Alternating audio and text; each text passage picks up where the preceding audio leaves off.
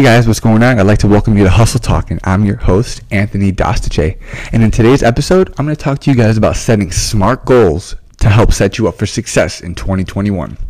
Now, everybody should have goals from a family perspective, personally, sports, professionally, fitness, or work related. But listen, a goal without a deadline is just a wish. You have to have a plan in place to help you reach your goals, and I hope today's podcast helps you with that.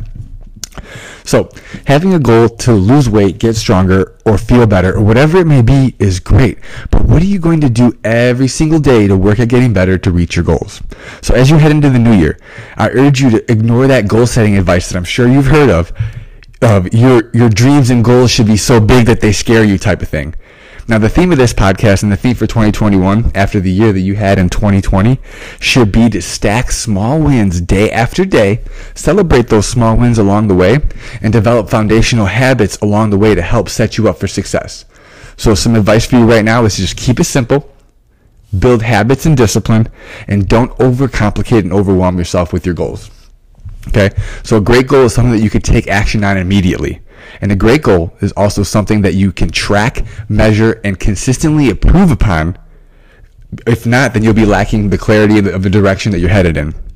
So something I've used to help me set up goals for our members at Hustle is something called SMART goal setting. Now, it's helped build solid foundational habits to help our members see healthy and sustainable results in and out of the gym. And a big component of having a good focus is knowing what your goals are and making sure that their goals are smart.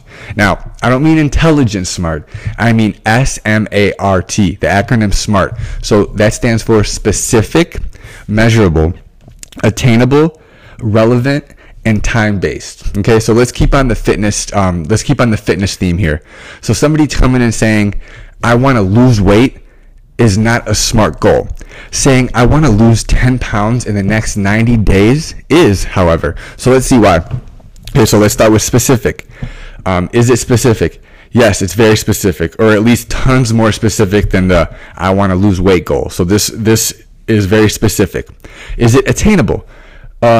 Is losing 10 pounds in 90 days attainable? I say yes. We've seen a number of our members at Hustle losing 10 pounds in 90 days. So I'd say that it's pretty attainable. Is it relevant? So is it relevant? If this person cares about losing weight and feeling better, then yes, this is a simple yes and it's relevant. Lastly, time-based. Is it timely? Yes, we have a 90-day timeline on it, so that satisfies that requirement. And the last one, actually, I lied. This is the last one. It's not included, but I want you to put your goals in writing. Now, there's something powerful about putting your goals and writing it on paper and seeing your handwriting write the goal. There's something powerful about that, and revisiting it every day. So smart goals like these allow you to actually work towards something and increases the chances of improvement on your end. So plan some smart goals as you head into 2021, and you'll set yourself up for success.